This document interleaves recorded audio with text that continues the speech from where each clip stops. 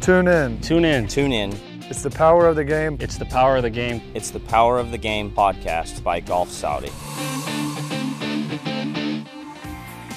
Hello and welcome along to another brand new episode of the Power of the Game podcast by Golf Saudi. We're down here at the beautiful Royal Greens Golf and Country Club, the week of the Aramco Team Series, where the Ladies European Tour will reach its crescendo for the 2021 season. And I'm delighted to be joined by the Director of Instruction and Education here at Golf Saudi, Stephen Troup. Stephen, it's great to have you on the podcast. Thanks very much, Robbie. Yeah, good to be here. Did you ever envisage when you became a golf professional, 16, 17 years ago, that one day you would be heading up a national program for golf development in a place where golf traditionally and historically just simply hasn't existed? No, not at all, actually. I got into golf quite differently than most people did, quite late. My pathway into being a golf professional was probably more of the reverse than most people, where as a good golfer, perhaps maybe an aspiring tour professional or whatever, then end up going into, working in the club industry or working in coaching.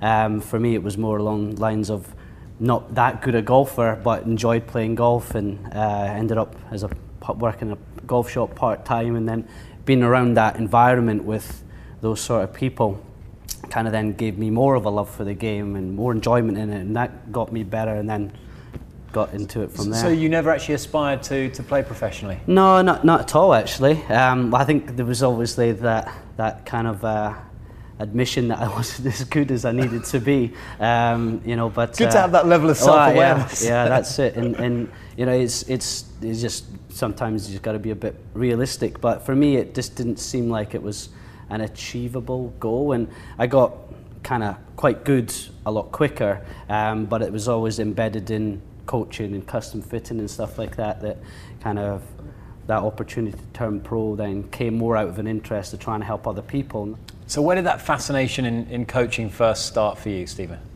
So I think the facility that I worked in kind of part-time and watching other golf pros, PGA professionals working in that environment, such a large amount of people coming in on a daily basis at this facility that I worked at.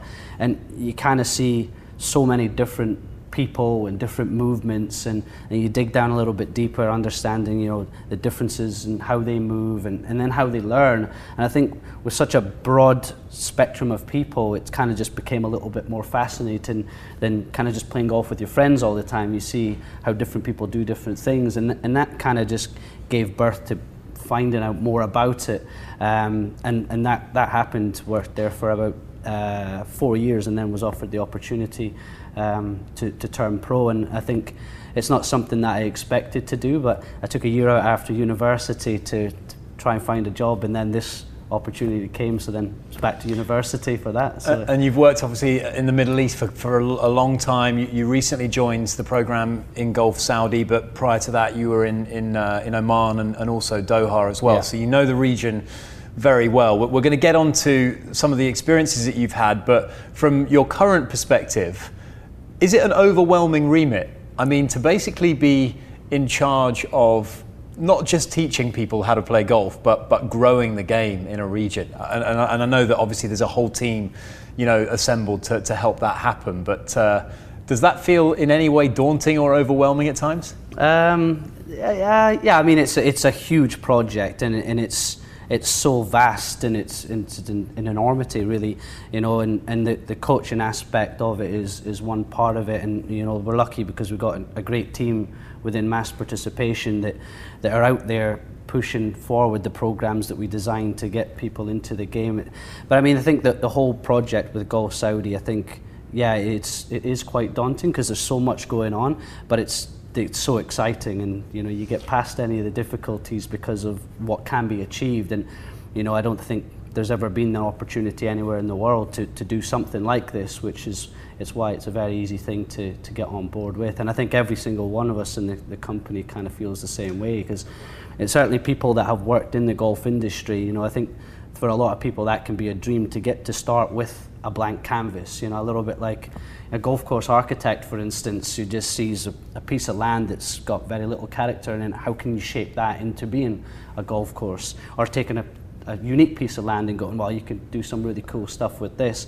A little bit like us as an entire, golf environment that doesn't exist. What can we do? Well, that's it, because obviously people are quite resistant to change, mainly. And in established golf markets, a lot of people would rail against new ideas, whereas here, as you mentioned, this blank canvas, you can kind of create or fashion your own vision of what you think bringing golf to people should be. Yeah.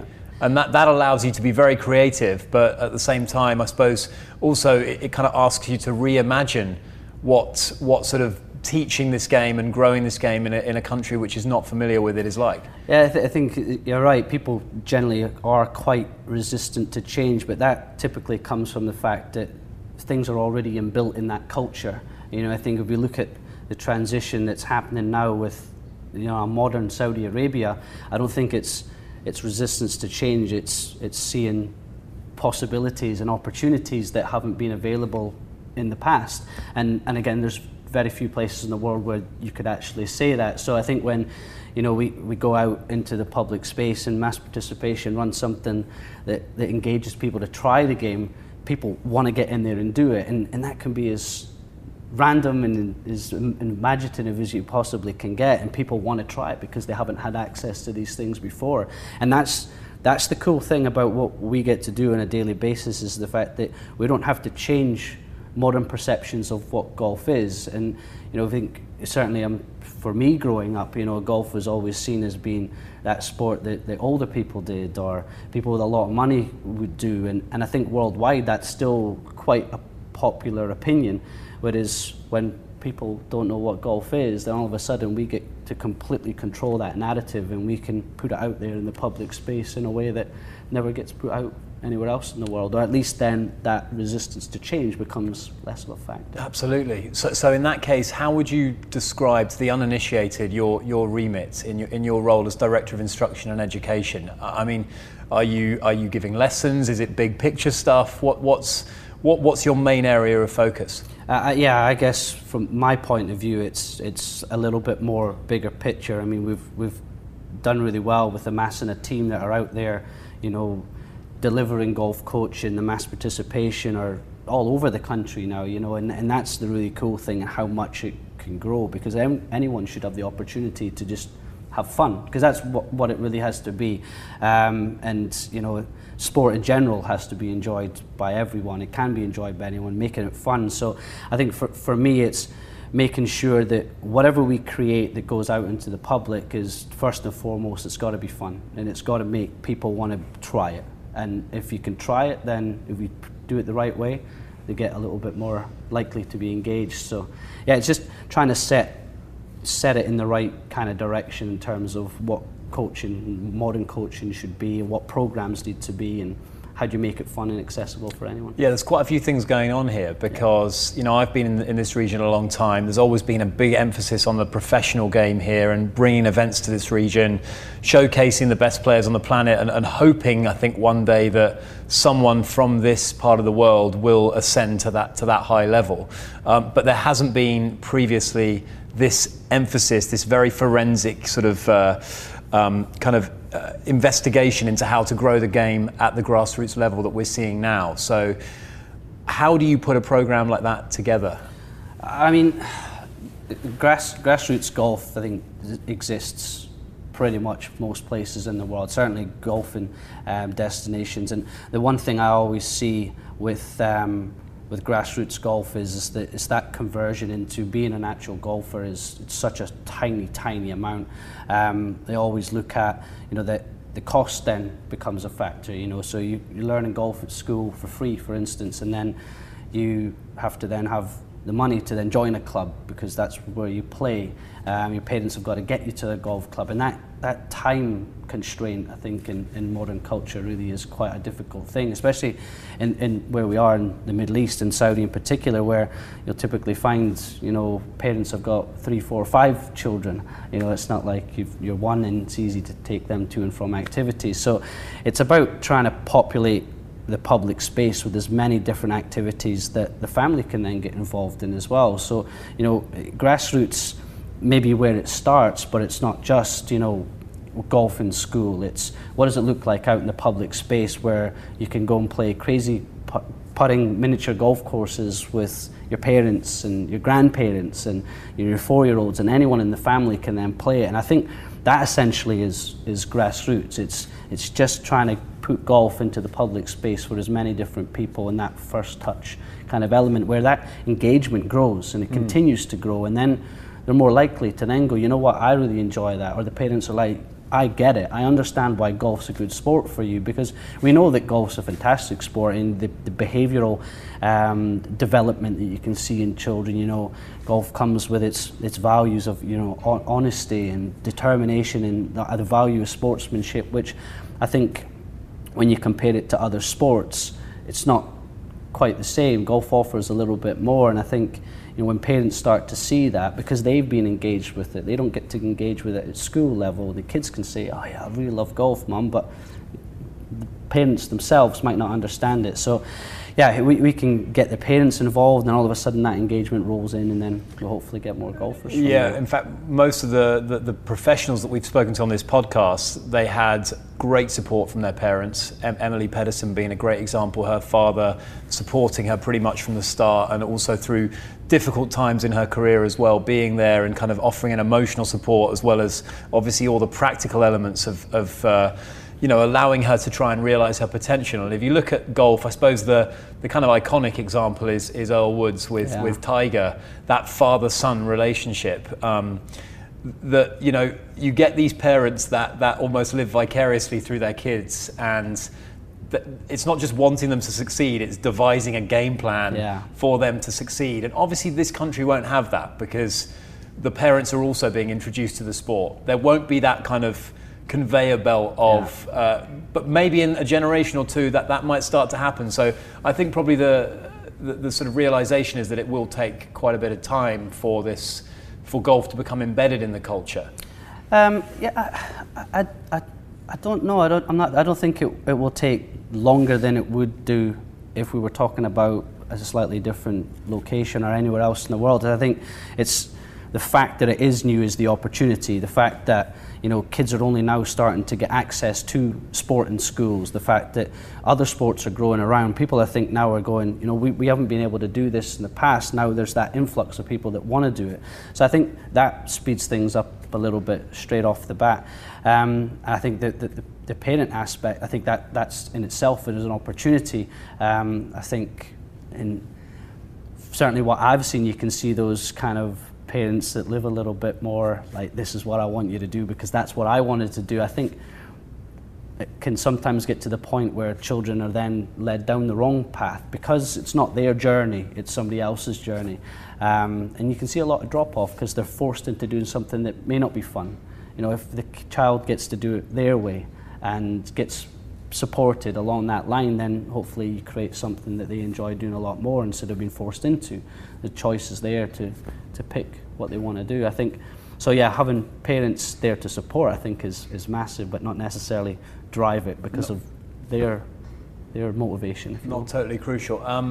Speaking of Tiger, I know that, you know, you and I are probably of the generation who grew up kind of idolizing him or at least being inspired by him on some level, and golf has undergone a transformation as a sport in the last 20 years. And when I say that, probably back in the 90s, a lot of people would have challenged the idea that it even was a sport. You know, it's become undeniably more athletic. Yeah.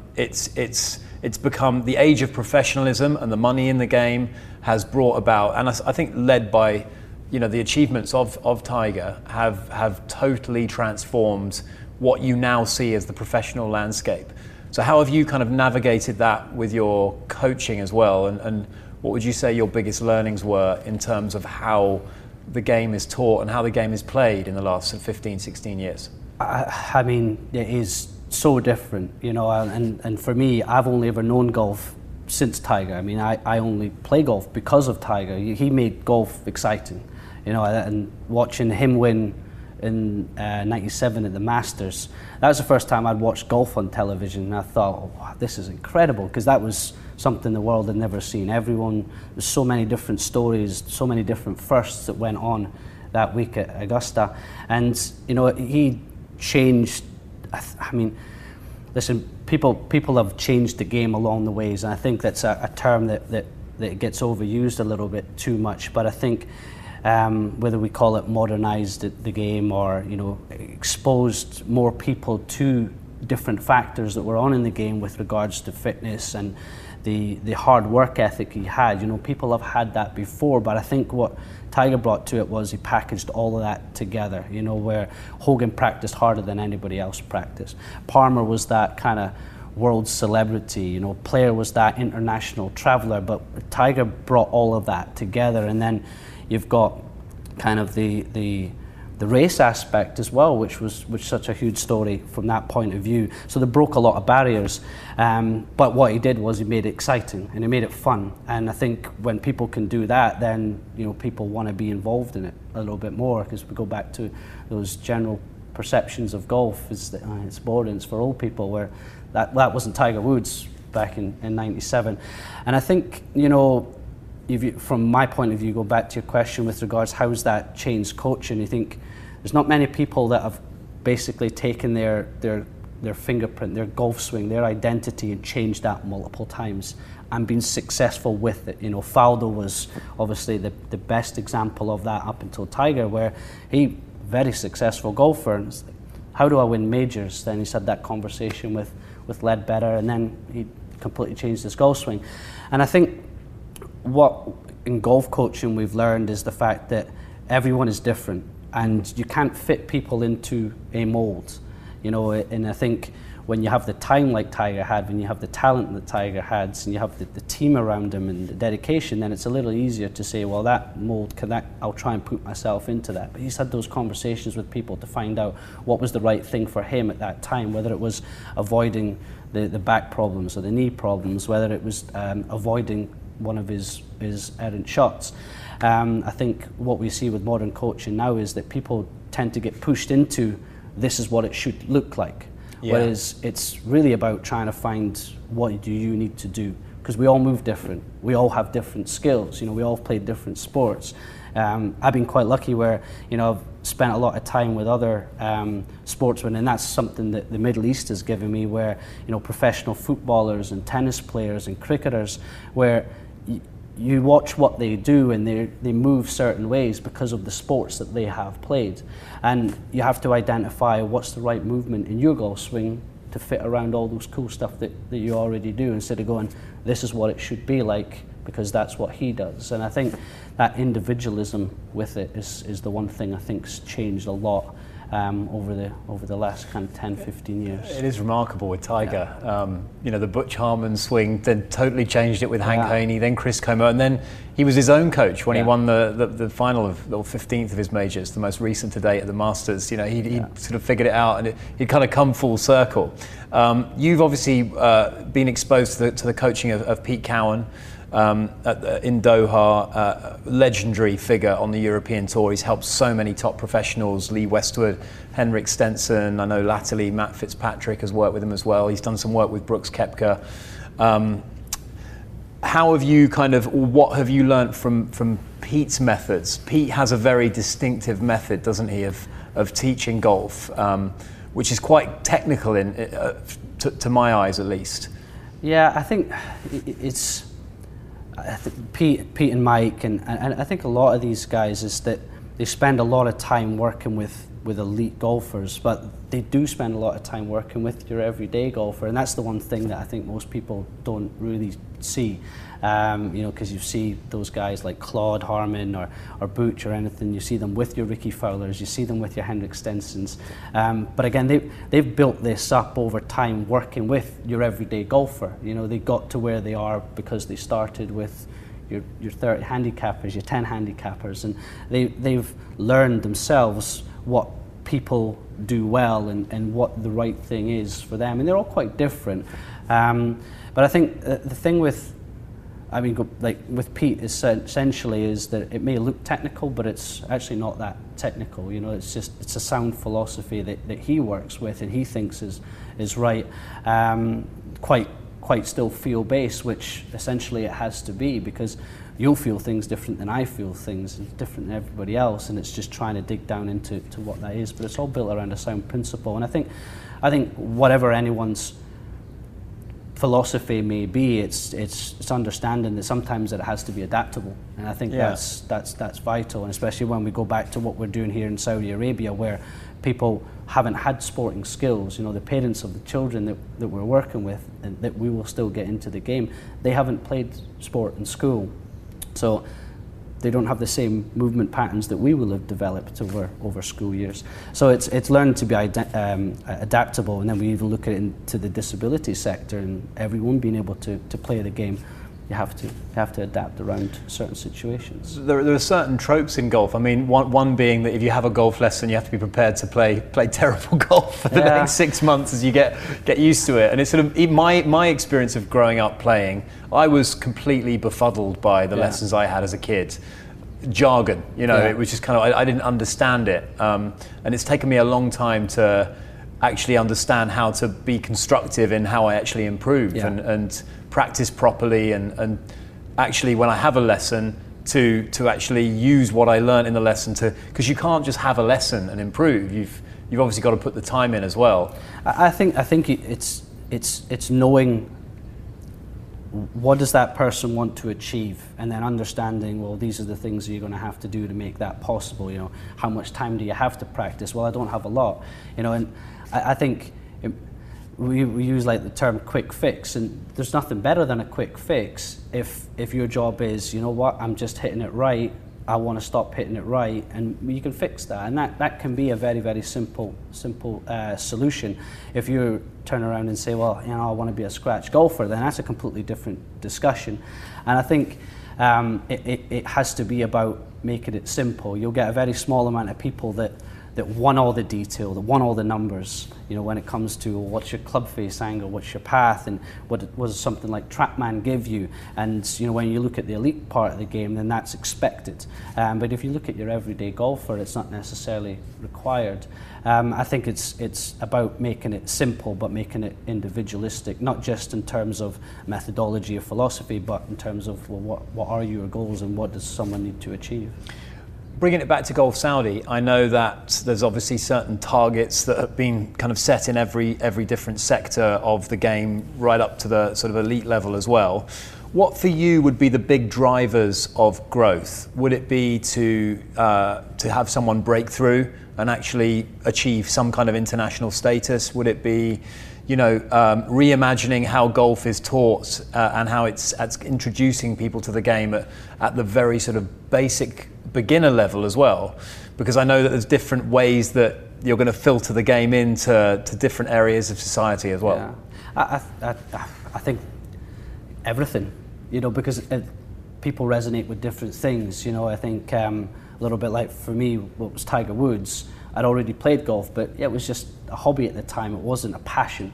But at the same time, you know, maybe that love was created off doing it at the very beginning stages, and then you just carry on from there. So I think the more different things we can do, the more likely we are to create big numbers, because we do different things that resonate with different people. And again, goes back to that individual kind of aspect to it. You know, different people want different things, they see things differently. So the more variety we have, the better it will be. I don't think it's any one particular thing. And the cool thing is that we're ticking so many boxes, whether that be, you know, elite players. We got people like Othman Al-Mullah, and we've got Saud Al-Sharif and Khalid Al-Faisal and Abdurrahman Al-Mansour, and people look up to them because they're in the public space and they're achieving great things regionally. But at the same time, then you're looking at a child at school that gets to play the game with his friends, or then goes to the mall with his parents. So I think it's so wide range that I think the more things that we have, the more people get into it. I don't think there's one thing. You've got your Ladies First program as well. How much of a buzz are these events creating in the kingdom? Give us an insight into, you know, the ripples that the Aramco Team Series and the Saudi Ladies International and events like that are actually creating when local women can see what these girls are doing out here on tour. Yeah, and I think it all comes back into to change, you know, putting things into the public space that haven't existed before. And I think the the ladies piece, I think ladies golf is definitely going through a transition over the last kind of 5-6 years, and I think what has happened with the Aramco Team Series and the Aramco Saudi Ladies International, and how all of that kind of fits together, it's incredibly fascinating. And we talk about the power of the game, and I think and that's essentially it. How does Golf Saudi become a catalyst for change in a society that is going through such a massive change? And being able to just give ladies access to golf, it shouldn't be about let's give ladies access to golf, because everyone should get it. But with the story and the change that Saudi Arabia is going through, it makes it much more of a powerful statement, and we can showcase that change by hosting these international events where people that don't know what Saudi is about, or have preconceived ideas of what Saudi Arabia is about, get to see things like this that go on, and what we're doing for women's sport in general it's quite fascinating. I mean, we'd launched that program, and we didn't realize that it was going to be as big as it has turned out. 1,000 ladies that I remember having the meeting about it, and it was like, that's a lot, and that was signed up within 2 hours, and I think as we grow and we have more facilities and we have even more team to do it, 20,000, it's very easy for us to grow that, and it's so excited by it. That's a really cool thing. And we had in Sota Grande for the Aramco Team Series event there, we had all these ladies that come to visit who don't live in Saudi Arabia, and they were incredibly passionate about this, and they were like, I can't believe that this kind of thing's happening for women in Saudi Arabia, because they didn't have access to that. So it's a really cool story, and it will grow and it will continue to get bigger as they go. And these ladies get access to coaching, access to play on the course, equipment, and if we take a couple of them want to be full-time golfers, and their children then become, it's just a snowballing effect. From the ladies to the kids, because I know you're bringing the curriculum, or you're introducing golf into the curriculum. I might have this stat wrong. 135,000 kids by 2025, I think it is, in the school curriculum. Yeah. I think that's right, but that's obviously a big number. Yeah. And how do you ensure that it's fun, that you hook kids, that how do you roll that out, basically? Yeah, I think the school program's pretty cool, because there's so many other people involved in it other than just us at Golf Saudi. Golf Saudi exists around creating a sustainable golf environment for Saudi Arabia, and part of that is then making sure then that we have the right people to deliver it. And we can't be an organisation that just hires more and more golf professionals. We need to be the type of organisation that then creates golf professionals to be able to deliver this. And part of that, one small part of that is then the people that deliver our school program are trained by our team, but they're the school teachers. So the PE teachers themselves are given skills that they didn't have before. They get to lead our program. So straight away that has a massive effect, because it's not me delivering a school program, it's someone that they already know, someone they connect with, someone that is a PE teacher, someone that speaks Arabic. Therefore then all the schools are capable of learning the game. So I think that's one thing, because then by using the network of school teachers that we get access through from the Ministry of Education and the Sports for All Federation, we then have a massive amount of teachers, which makes that school program so much bigger. Because if we had to hire lots of golf professionals, there's not really a sustainable environment there. We can't make this program as big. So we can put it on a large scale. The type of equipment we use, the way that we create it through more game-based learning, makes it fun. And again, it's those early stages, and how does it go on from there is when it starts to get a little bit more variety, where we introduce certain elements at golf club and so on and so forth from there. So I think the school program, how do you entice them? It's got to be fun. You've got to make it specific to their environment, whereas the school teachers are there, they speak Arabic. yeah, the equipment is such a huge aspect as well. You can use it indoors, you can use it outside.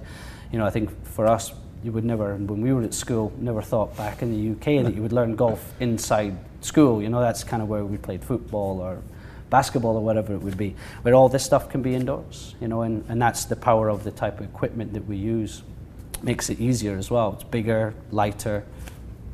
What do you see and then Stephen, in terms of the future of the game? Obviously golf under pressure in this space to sort of be appealing, to attract new people. Golf's had a real boom and surge in popularity in the last sort of 18 months. I think the pandemic actually really played its own part in revitalizing golf for a lot of people and being a place where you can do all the things that you need to be doing in terms of being socially distant and that kind of thing. Last year, certainly in places like the UK and the US, there were massive spikes in the numbers. So, but also golf has still got probably this bad image, or not bad image, but an image that it wants to kind of shake off of being, as you mentioned earlier, a sport for older people and not as exciting maybe as some of the other sports. Like, how does golf continue to, for want of a better word, rebrand itself?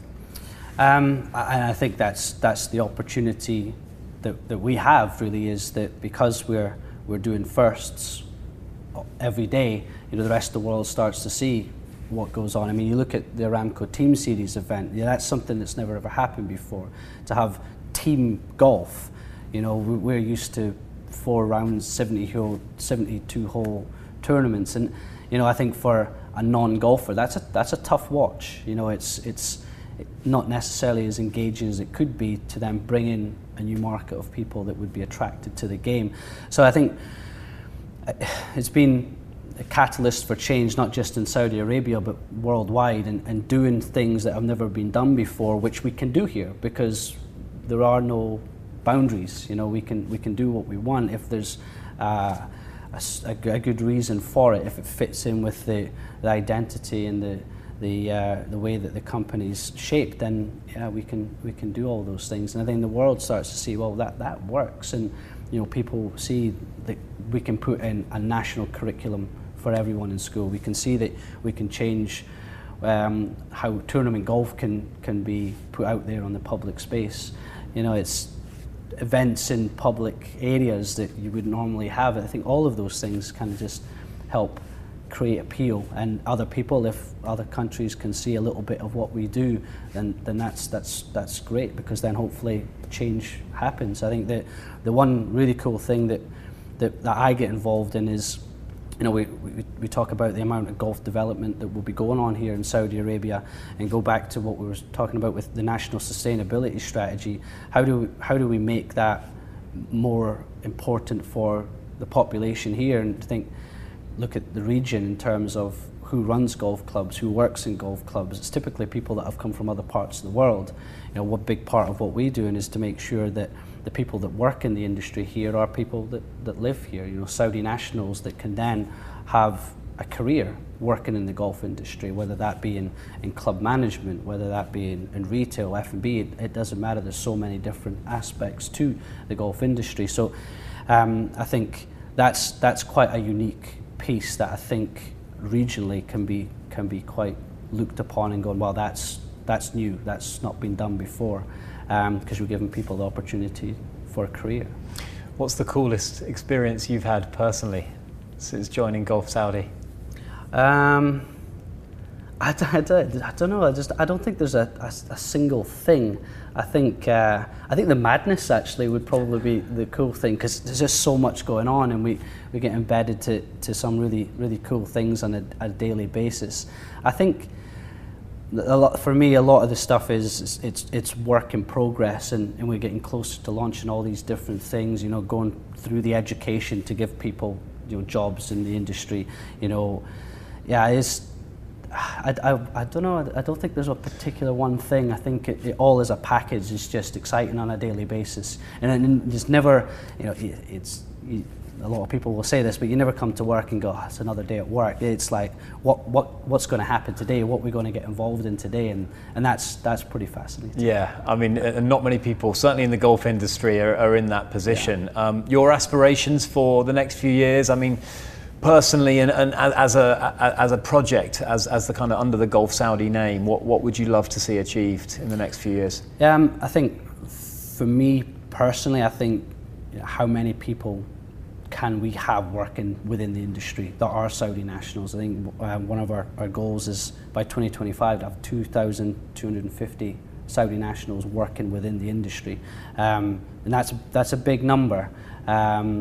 And through that, we have to educate people as to what club life is, what the golf industry is. I think once we can roll out that education in its entirety and get people moving through that track and then giving them the internships at club, opening up those job opportunities, I think that for me is really quite an important part, because that's really what will make the whole project, a big part of the sustainability aspect to it. So yeah, I think that for me is a really good passion driver for sure. It's honestly, genuinely, it's so fascinating to see what's going on here.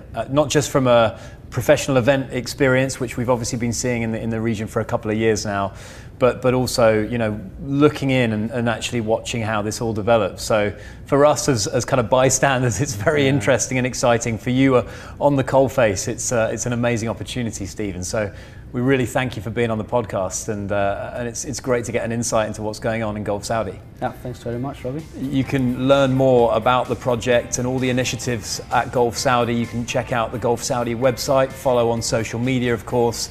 A massive thanks to our guest today, Stephen Troup, and we'll have more guests coming for you very, very soon on the podcast. You've been watching The Power of the Game, the Golf Saudi podcast, more episodes on the way.